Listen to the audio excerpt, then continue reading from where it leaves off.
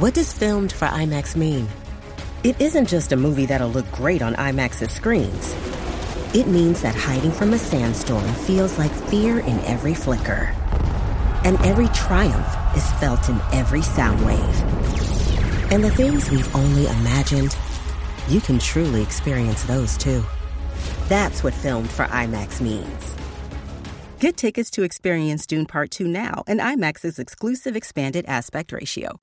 Hey everybody, how you doing? Today we talk about the movie The Good Exorcist, and this is a horror comedy, and the movie's about this priest who gets invited to come to the ranch to stop this demonic haunting that's going around, and you got a cast of characters that's like pretty like comical in a way, especially the parent's son, how he acts.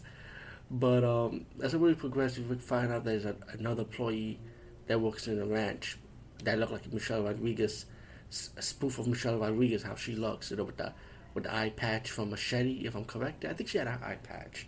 But a long time I saw that movie.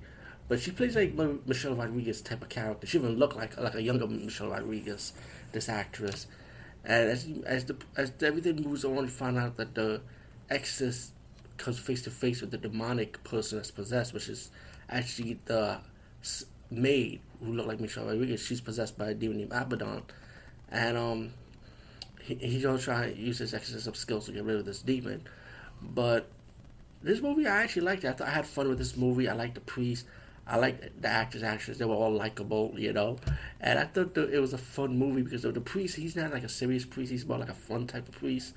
And he even showed like a video about what's the scenario, like the 60s type of video, the PSA videos, but it was done in cartoon style about demonic demons and possessions and stuff. I thought it was funny though, and the relationship that he develops with the maid, like a buddy relationship type attitude.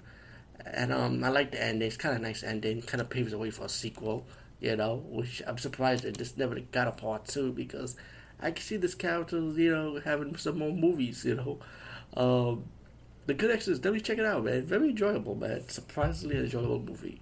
And we're over and out.